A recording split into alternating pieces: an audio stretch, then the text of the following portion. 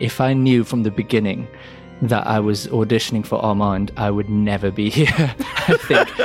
This is the AMC Plus Interview with the Vampire podcast, and I'm your host, Naomi Ekperigan, writer, comedian, and a vampire lover who is now lost because her vampire show is over. Now, y'all, we've talked about every episode of AMC's Interview with the Vampire, and it has been a journey. Today, however, we are doing something a little different. First, we get up close and personal with the mysterious Rashid. Yes, we've got actor Asad Zaman, who wowed us all in the finale. Then we debrief the entire first season with the greatest vampire experts of all, showrunner Roland Jones and executive producer Mark Johnson. You called in with questions, and honey, they better have answers. And we'll wrap this season of the pod with a special treat. Actress Alexandra Daddario joins us. She stars in AMC's next Anne Rice series, Mayfair Witches, which premieres in January. That's right, vampires have to take a break and move over, because we got witches. Okay, there are spoilers for the entire first season of Interview with the Vampire coming up in this episode. And so if you get spoiled, consider it a moral failing. First up, Asad Zaman.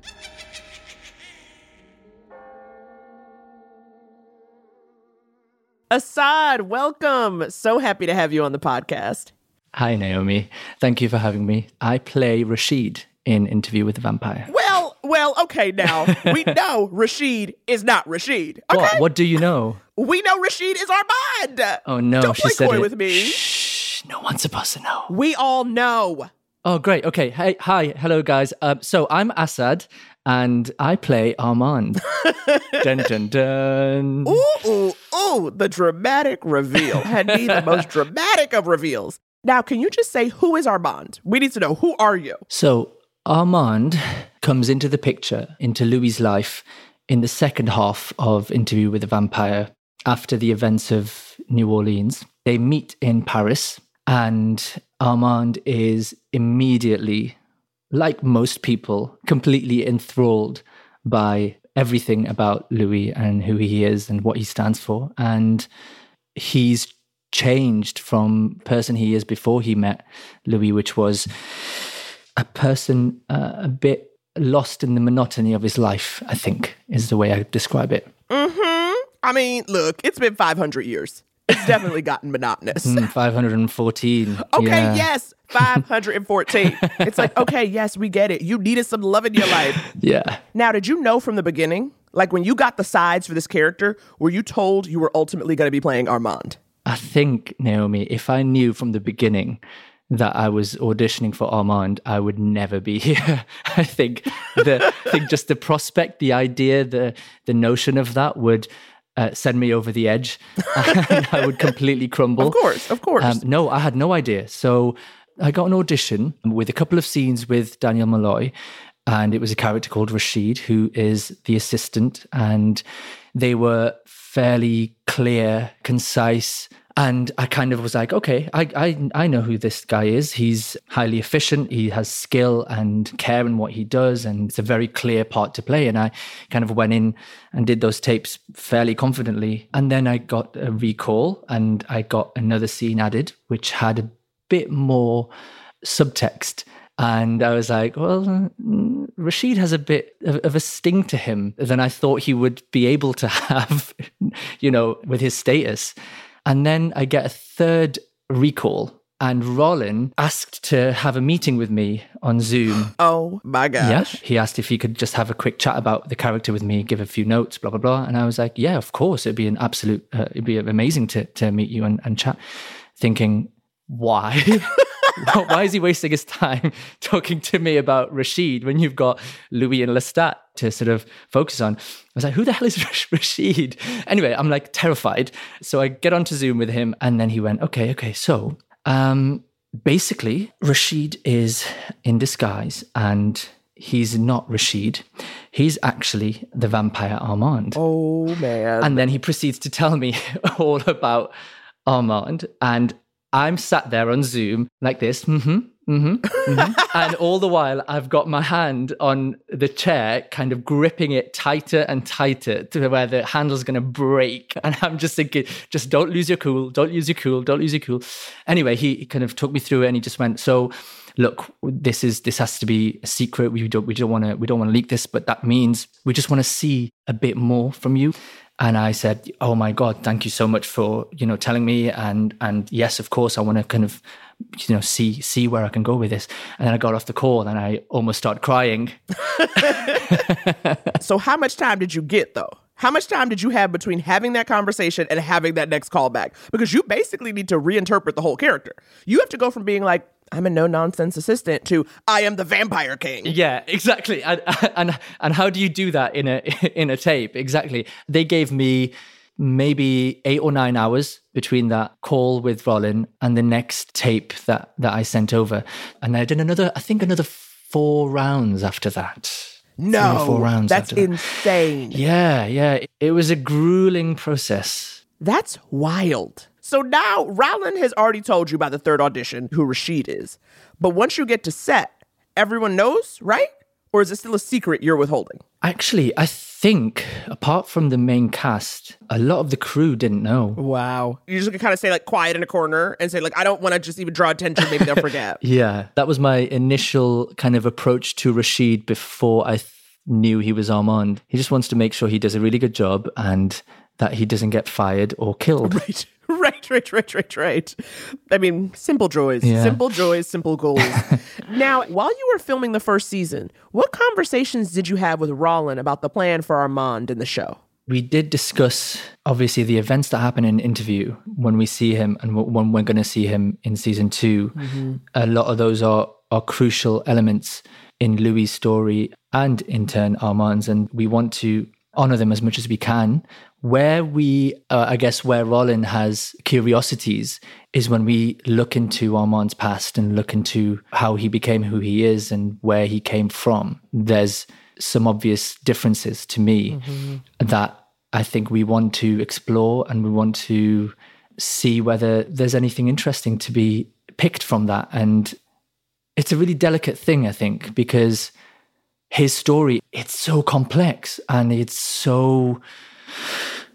He's messed up. What? You mean a vampire is messed up? Oh, okay. I don't know if I can handle that. Yeah. I mean, we think vampires are messed up in general. I mean, he was messed up before he became a vampire. In order to sort of understand where he is now, you need to understand the trauma of his life. Yeah. So there's things that we want adapting and mutating and flowering into new things, but the events that make Armand who he is have to be traumatic enough and nuanced enough and complex enough for us to believe that he turns into this, who he is. Well, now, given all this, what you're saying too, it does now kind of, still a nightmare, but explain the 7 rounds of auditions. Yeah. I'm going to tell you this though. Asad, honey, your eyes are everything.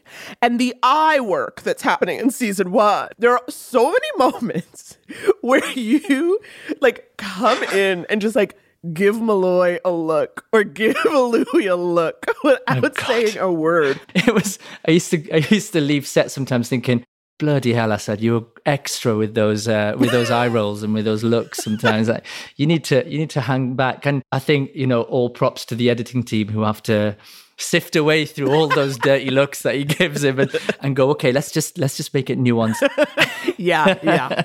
I was also very aware, I think, just as an actor, that I have a duty to the story that's being told in that moment, right there, right now, this season, is Louis' story, is Louis recounting his life to Daniel, and their dynamic as well is really important. So as much as I knew Armand had to be sizzling in the background and, he had to come in and make himself, present when he wants to be and then also back away, I was like, I have to sort of honor their story as well. We don't want the audience to start asking too many questions too early, because then it deviates from what's important, what the themes that are important to explore in the season. I do think what made that moment, Rashid reveals himself, I screamed. And I think that is a testament to the way you played it. It only works because Rashid has so cleverly, it's almost like you kind of forgot about him. And then it's like, what? love of his life. And then, of course, then I said, honey, Louis, you've learned nothing. You do not need another older vampire up in here who can walk in the sun. Yeah. Well, honey, that's a power dynamic right there. Well, yeah, exactly. We just hope that he's not making the same mistakes all over again. We hope. I mean, I'm very invested. I get very stressed out. I yelled at Jacob about it. Given what we have seen, and again, it's little, it's, you know, these small moments. What do you think of the relationship? Like, would you say, like, do you believe Armand and Louis have a healthier relationship? Oh, we're just going to have to find out.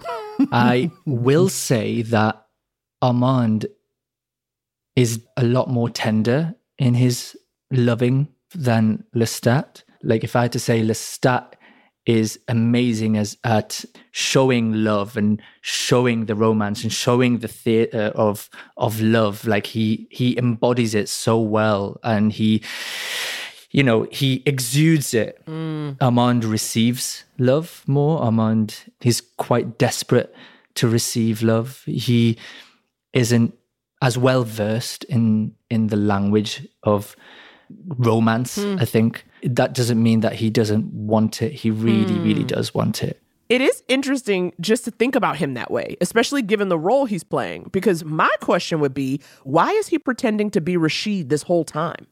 And how does it feel for Armand to have to hide who he really is?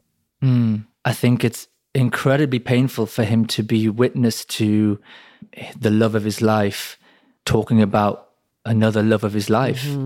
The way he describes Lestat, the way he looks, and the way he kind of embellishes in going away with those memories of Lestat is so painful for Rashid / Armand to listen to and be witness to. And then there is also curiosity with Daniel. That is another aspect of why Armand let this interview take place. I think there's a hidden history with Daniel, or hidden kind of story there. Right. Because Rashid was there during that first interview with Malloy, right? And once you discover that, a lot of Rashid's behavior makes sense. I don't mean to bring it back to my favorite thing, which is your eye work. But when I go back to those scenes, I get these moments from Rashid / Armand where he is almost like waiting to see if Malloy remembers him. Yeah. And I think this is another brilliant aspect to the show that makes it exciting for not only the fans of the book, but all the new fans as well, is that we don't know now. We actually don't know what transpired in San Francisco, because this is new territory, because he's not there in the books. We were all under the assumption that Louis was on his own when they first met, him and Daniel. So that whole world is going to be another aspect that's going to be really interesting to explore. Right. How far did Louis get? Right. And what did Armand have to do to stop him? And has that got anything to do with why Daniel is there now? Now, given that we are at the end of season 1, look, me and all the other viewers, we're beside ourselves. Okay, we're struggling. We are making friendship bracelets. We are on a crisis chain. Okay. What we need is something to hold on to, something to look forward to in this dark, dreary life. That is why I need you. I need you here for an extended version of what we call a little taste.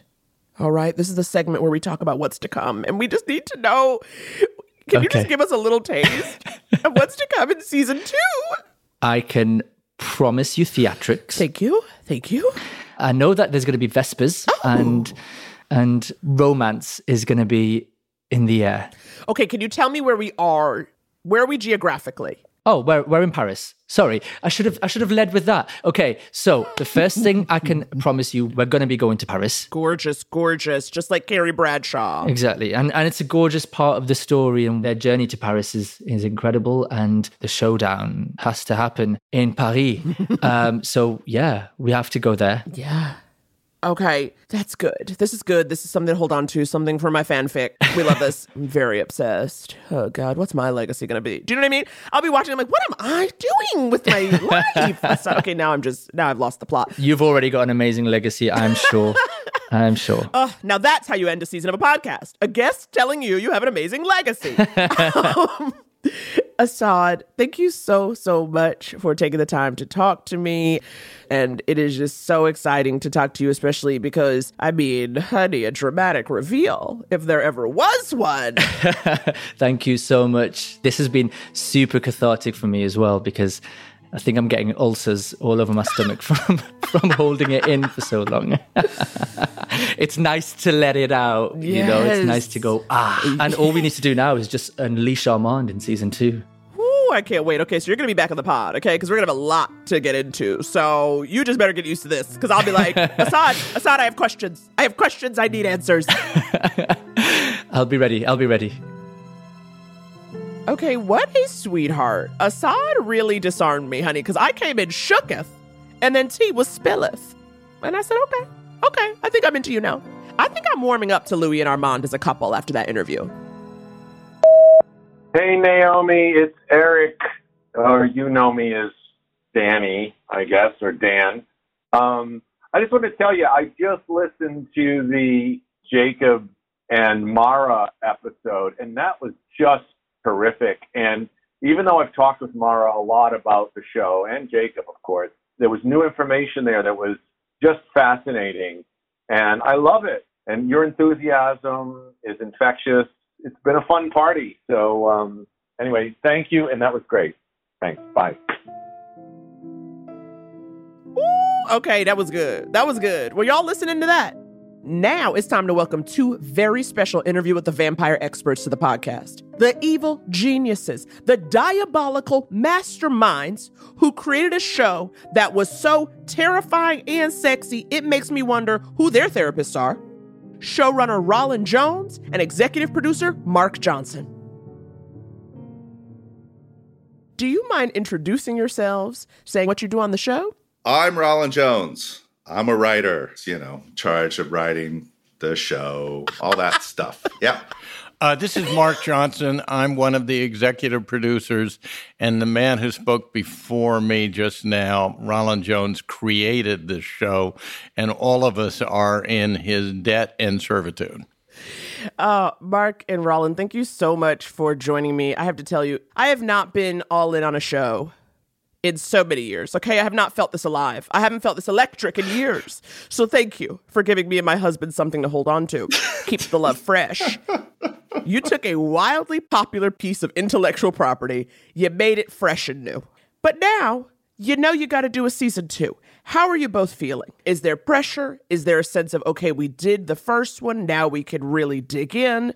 Yeah, so I'm actually just turning the corner about being excited about season 2 and not being scared out of my mind about it, because it's challenging, right? The second half of the Interview with the Vampire, there's some really lovely passages, but it's a lot of people sitting down and talking. It's a whole new period, a whole new continent, but it's characters who Roland has already created. So I'm feeling actually quite confident and excited, and just a buzz about what we're going to do next season. Mark, let's talk about you, honey, because you are just out here with a resume. You've been the executive producer on a lot of AMC shows, including, Breaking Bad. Rectify. Better Call Saul. Okay? But those are very different, obviously, from the Anne Rice universe. So I'm very curious about what attracted you to the genre of vampires, to the world of Anne Rice, that made you say, get me on board. It's a good question, because I was not familiar with Anne Rice to begin with. And my excitement, quite frankly, came from what Roland did with this. I read his first script for the pilot, and I thought, oh my God, this is extraordinary, and read Anne Rice, and I realized all of the treasures that were in there and what Roland was taking advantage of and what needed some sort of redressing he was doing. Roland, can you explain to me this process? How did you pitch yourself as the showrunner of this? I came back to the loving arms of AMC. I'd done some work with them before, and there were a lot of really savvy executives. I had a big overall meeting. Here are 19 things I want to do for you guys. Talk. As I'm leaving the door, one of them goes, we forgot to mention our bosses bought the Anne Rice books. And I stopped And I put everything down, sat back down and said, we're going to take another 45 minutes for this meeting. And by the time I walked out, I kind of knew that's what I was going to do. Okay. And then they put me through a gauntlet of things to prove that I was the guy. And it wasn't just about, what's a good pilot story? What's a good first season? It was, what does this thing look like 8 years from now? Okay. Did you ever have any misgivings, any doubt? No, I was just excited because I thought I really wanted to do something grand and big. So I have like a little tiny little QB production company, and I had a bunch of my theater pals sort of build a visual world, a costume world. I said, let's build it like a little Ang Lee thing. Let's try to know everything we can about it before we go in. So the more people you had around and the more collaborative it got, the more it felt battle tested. Mm-hmm.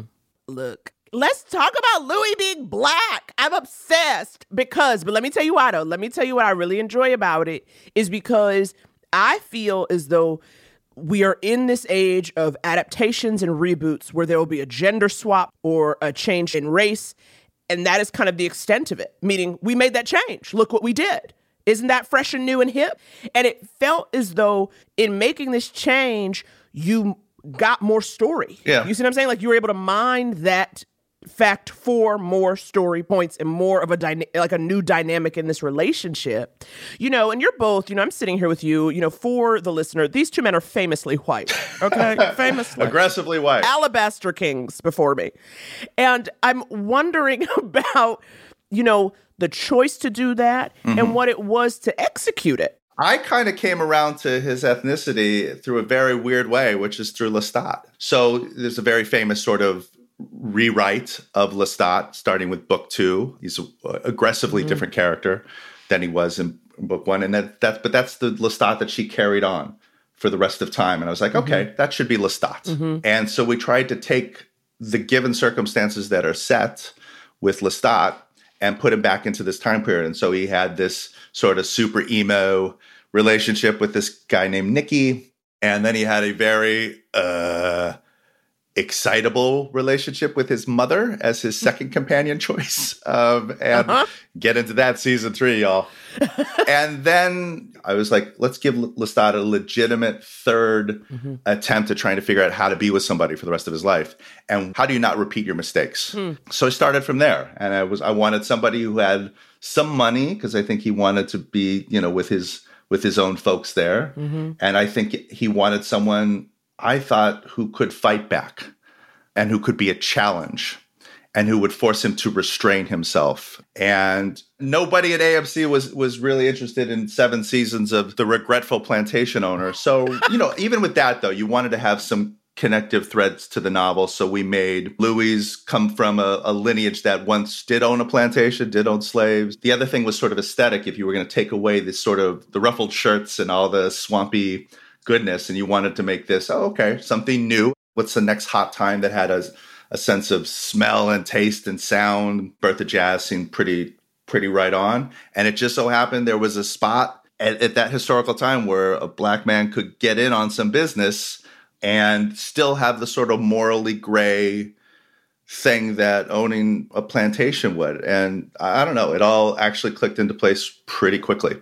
That's so cool. As you said, it makes sense. It feels like you followed the logic, so to speak. The other thing you're trying to do, Naomi, is trying to build as much inherent conflict, enough to not burn through in a season. You want 7 or 8 years of conflict and distress and vulnerability in both of them. I just wanted to load up Louis with as many contradictions and as many unsettled things inside him as possible. Now, how do you decide when you deviate from Anne's book?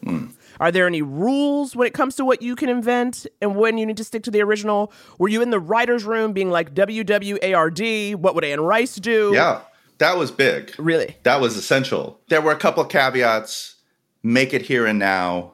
Make it grand and big. But we said, look, she wrote a very transgressive, groundbreaking novel in 1973, and try to put her in the room where she was tasked in 2021 with making a TV show out of this. And you want it, there's no reason to do something if you're going to just run, roughshod over it. So you're constantly revisiting the book. And that's not only in the room when you're building story, but that's when you're in draft. That's when you're after production draft. That's when you're last minute, like little things. And you find some things that you had passed over, you didn't think were relevant, like come screaming back at you, and dropping in as much Anne as we could. And that we were going to write this sort of heightened language that is in the novel. We're going to make our actors talk like that. She is our safety net all the time. That makes sense. Obviously, viewers are in love with Jacob and Sam. People are tweeting me photos of them eating ice cream. We call ourselves #IceCreamHive. The fandom is strong. Can you tell me about how you found Jacob and Sam and the process of deciding they were Louis and Lestat?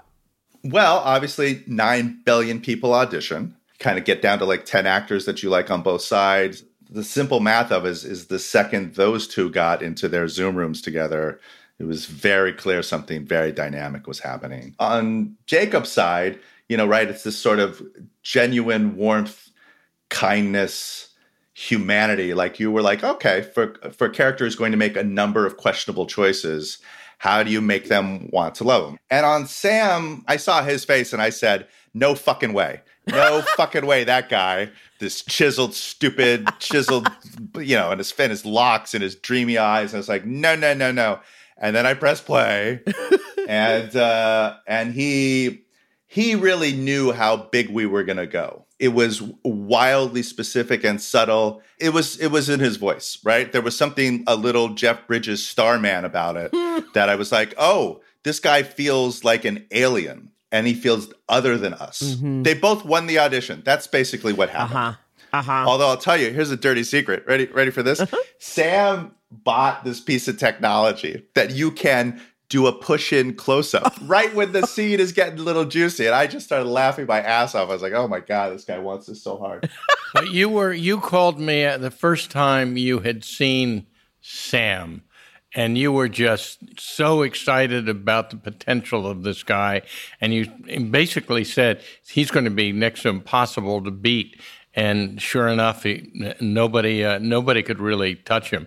But you, from the very first time you saw his audition, you were pretty convinced that we had our Lestat. Let's talk about this finale. Now, did you always know that that's how the season would end? With the reveal of Armand and the murder of Lestat. Murder in quotes. Hey, Mark, should I open it up? You bet. Let them know. Yeah, okay. Here you go. Naomi, very early on, when we were talking about making this thing, and we're in the writer's room and we're in pre-production, a very exciting thing happened. A lot of this had to do with lumber, the cost of lumber, and COVID. And we were writing scripts for the entire book, the whole enchilada.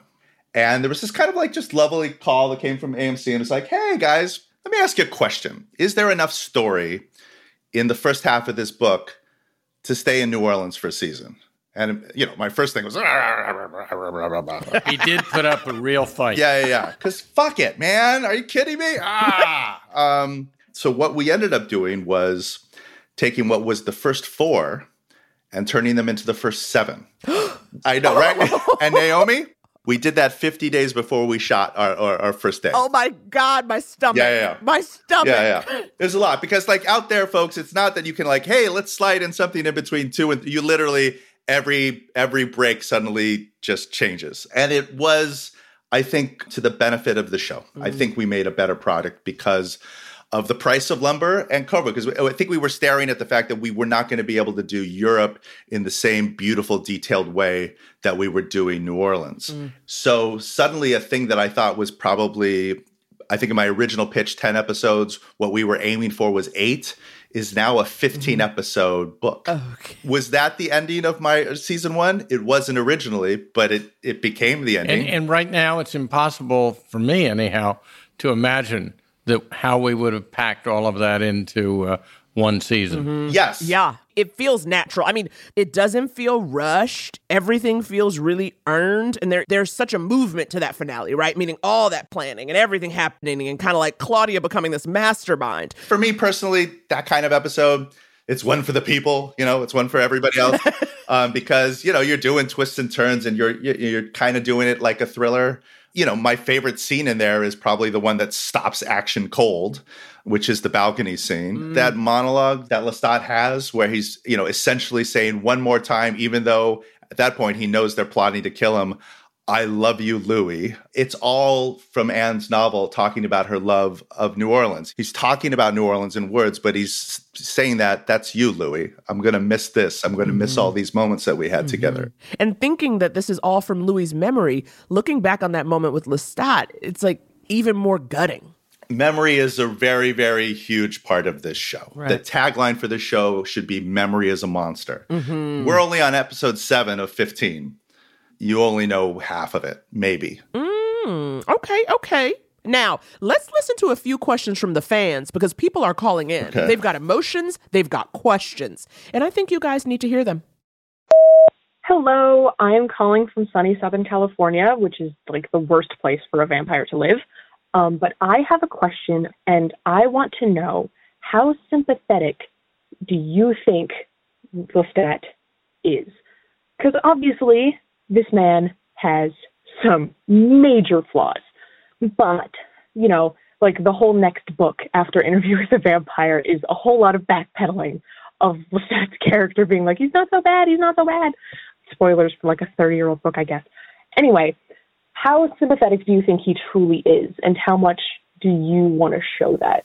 Okay. These listeners are reading as well. Yeah. Okay, these people are taking a two-pronged approach. Right. It's a good question. You know what, Nam? Here's something that was really, really exciting and fascinating. When you have a show of 7 episodes, we had 4 editors on this one, and it was so great to watch almost every single one of them initially go, boy, I really love that Louis. Oh, that Lestat, what a prick. And then as they were coming around, literally the same editor in the same episode going, I'm beginning to see it from Lestat's point of view. And the more you spend time with it, I find Lestat wildly sympathetic. And the way it's built, you're not going to see Lestat speaking for himself until season 3. Wow. It's a big deal, right? You go ahead and have somebody else tell the world about you from their point of view. If I had to line them up and say who had the most traumatic entrance into this world as a vampire, it's Lestat. You have no idea the baggage that he is carrying into North America. Yeah. We are playing with point of view, and stick with Lestat. He's got a lot of pain, folks. Okay. I think we've got another voicemail. Let's listen. So I absolutely love this show. Why is Louis truly doing this interview? From the beginning throughout the whole series, he says, I want to redo. I want to give you the true story. I've changed. But yet he's still doing the same thing. He's dodging questions. He's being cagey. If so many things were off the table, then why did you bring this man all the way to Dubai to redo this? He could have stayed at home and lived his life and passed on. You brought him here, Louis. You did. Okay, I love the series, but that was a burning question for me. Let's talk about Malloy and Louis in this dynamic. As you said, memory. Memory is a monster. Yep. So what is Louis doing this interview for? It is absolutely the question. If you want to know what we're still, digging out of, it is the why of it, right? Yeah. There's a real reason why this is the second interview. And the first interview is super important. Ha, ha, ha. Tune in season 2. And I will just say this. These two have been brought together because something very significant happened, life-altering happened to them in 1973. And they didn't get it right. And they weren't the right people at the time to do it. And now they think they are. And yet, like all of us, you still don't know who you are. And you still got to go deeper. But that just means there is a lot of meat, not only on Louis' side, but on Malloy's side, and most importantly, Armand's side, who has become for us the single most fascinating character of season 2. Oh my God. Yeah, there's a lot in Dubai that's yet to be revealed. Ooh, okay, this is juicy, but we have to keep going. Let's listen to our next listener question.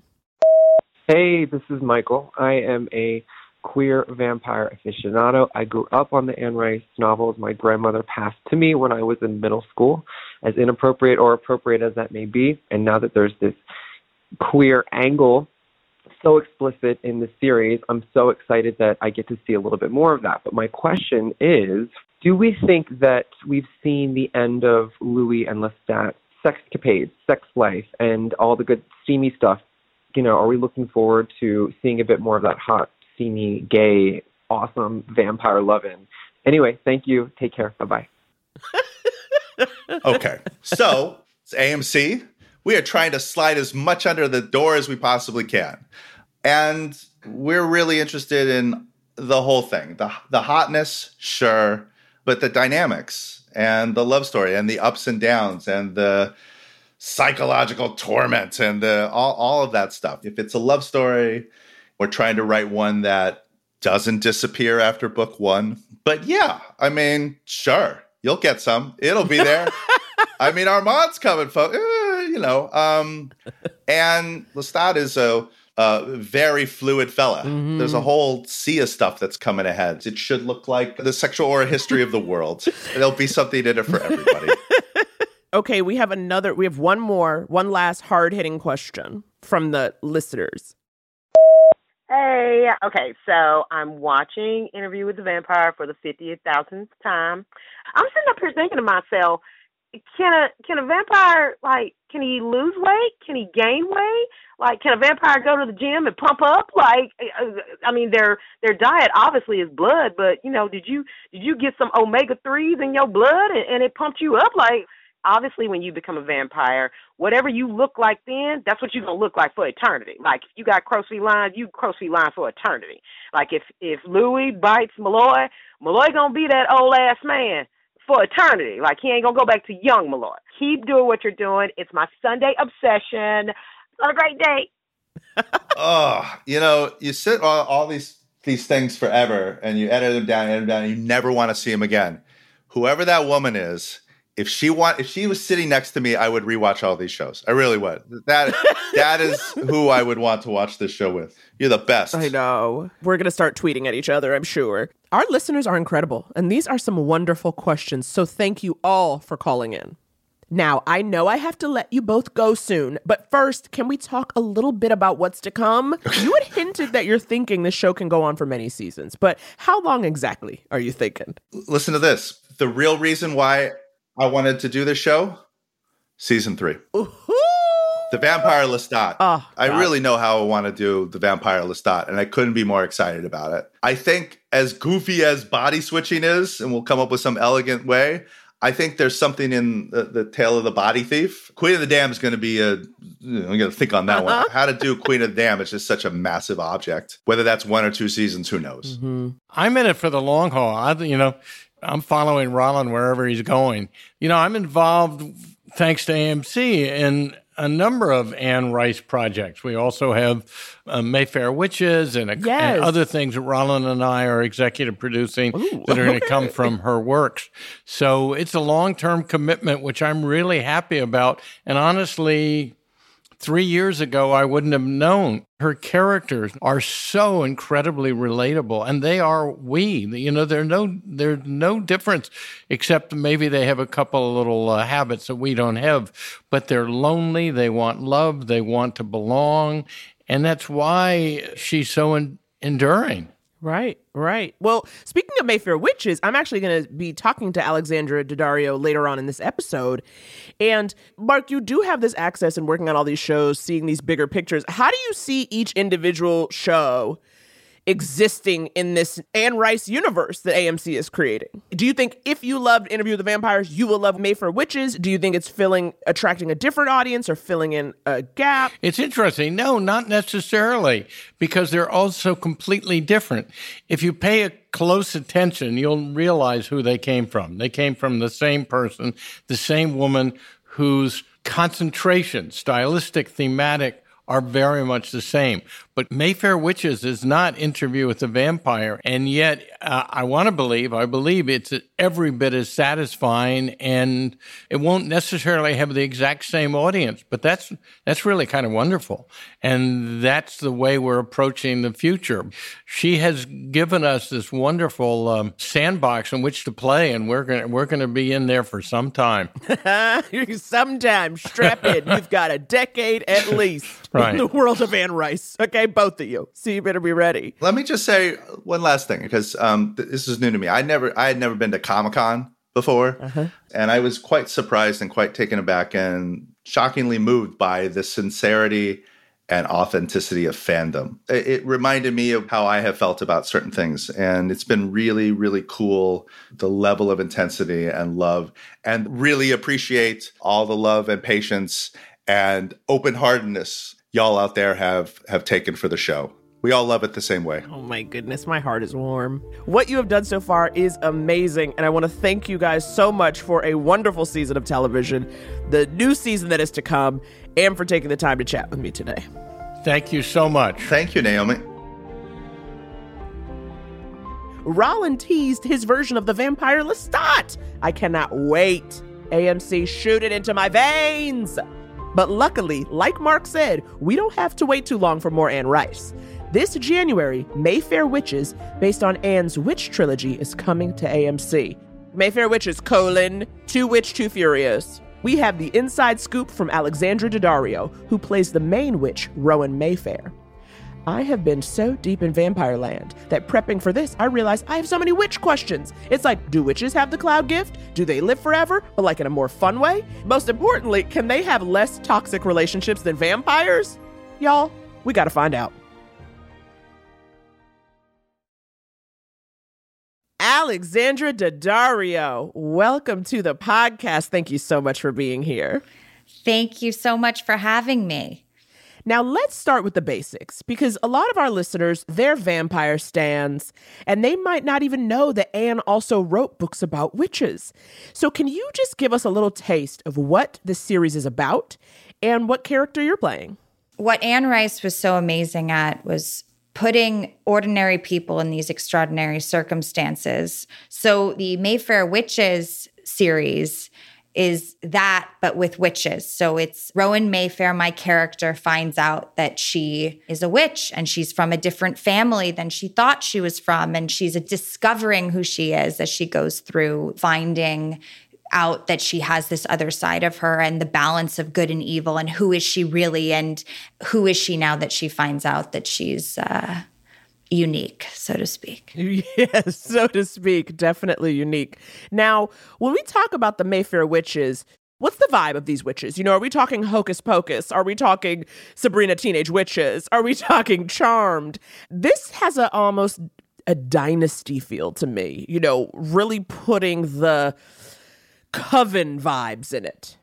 Yeah, I mean, it's not broomstick, it's not wearing a witch's hat, it's not a cauldron, it's none of that. It's people, they each have their own different abilities and some of them do not, but it's essentially a really dysfunctional family. Not all of us, but a lot of us have some dysfunction in our families.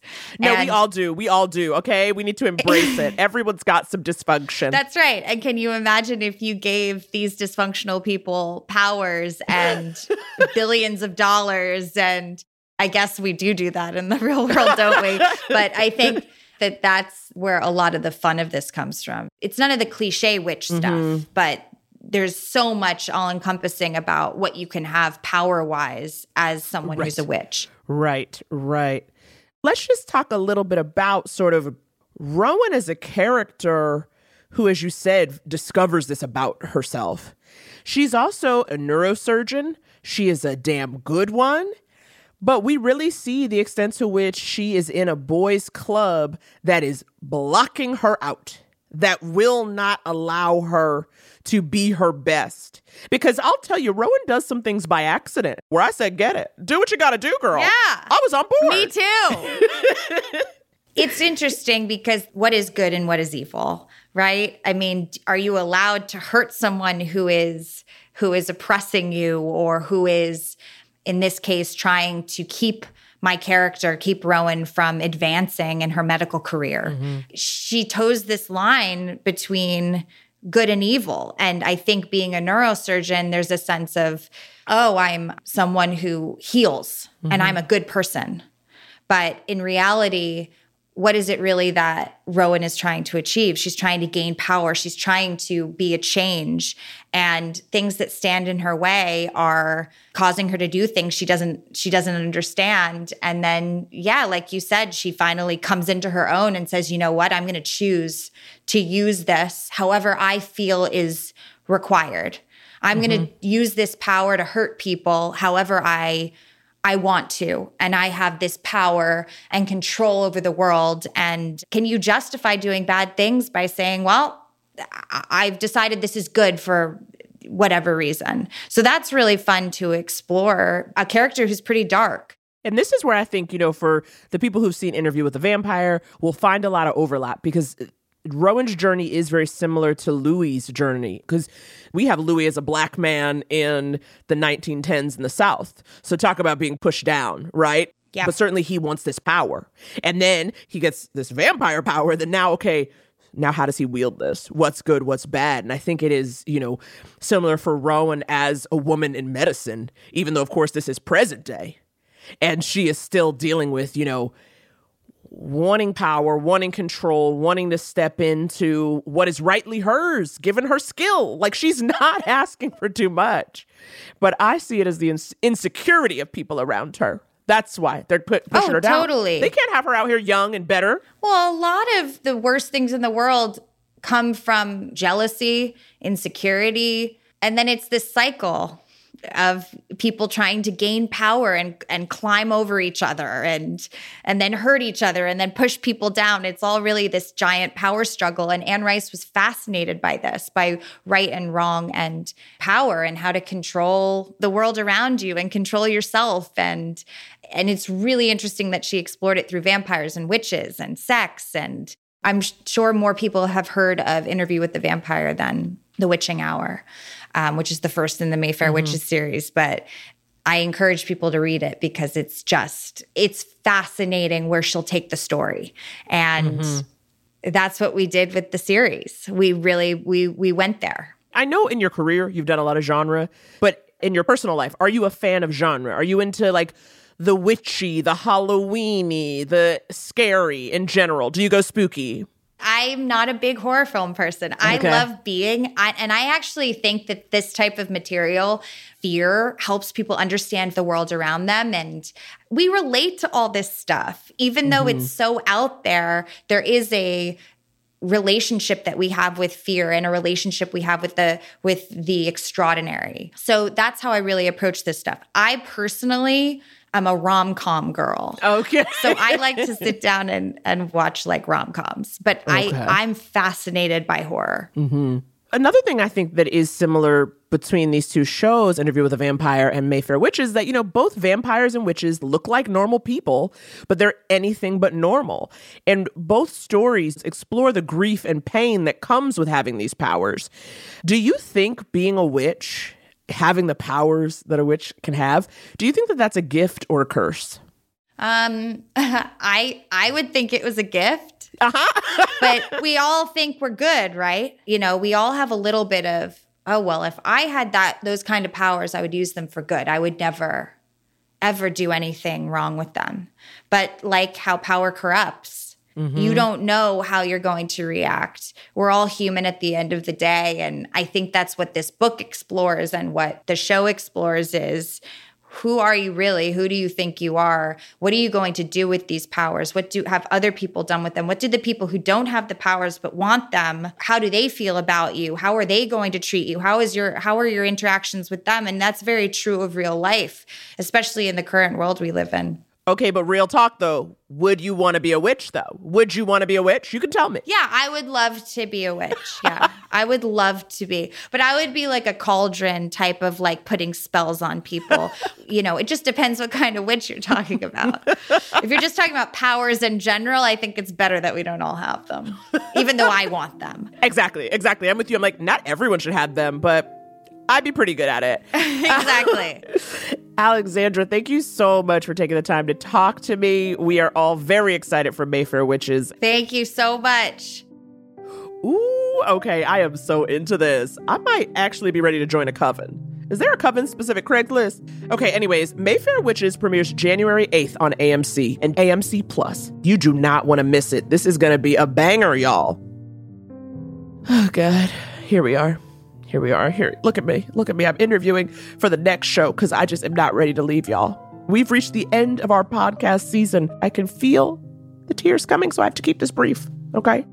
I have had such a great time watching this show with you all and hearing from you along the way. Many of you have called in and left incredible voicemails with Anne Rice trivia, your future episode ideas, and occasionally TMI about your personal life. I heard you. So here are just a few of the ones that spoke to my heart. Hi, Naomi. Hey, Naomi. Hi, Naomi. Hello, my name is Rhiannon. This is Madison from Atlanta. This is Nicole calling from Toronto. I am a huge fan of the podcast, and I had to stop right in the middle of making my lunch to call you. I just want to say I am psychotically in love with this show. What a hot, gay romp. Oh, my goodness. I have so many questions.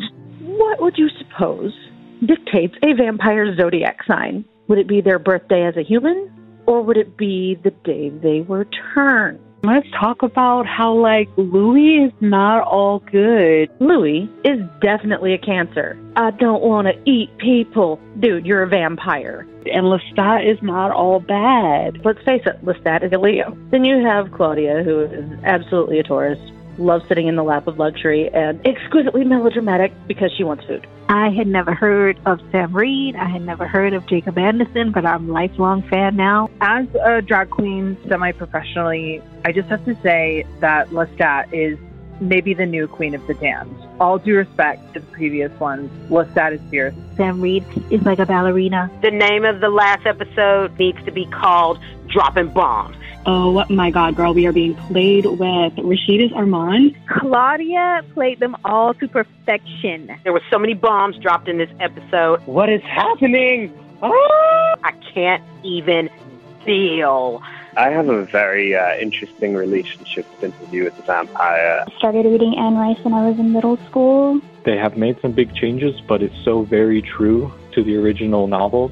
AMC's Interview with the Vampire promised us an effed up gothic romance, and it has delivered. I'm totally blown away. I never even watched TV. Oh my gosh, I'm just gonna be real. I want Louis to bite me. I will be a vampire. I love him. He's hot. If you ever meet Louis, can you tell him to call me? Thank you for your hard-hitting journalism. Thank you for this grander-than-life vampire story. Thank you for the drama I didn't even know I needed. You are my rock through this raging sea of vampire melodrama. Have a wonderful, fantastic day. Oh my God. Thank you all for joining me on this scary, gay, sexy roller coaster. And I will see you next season in Paris.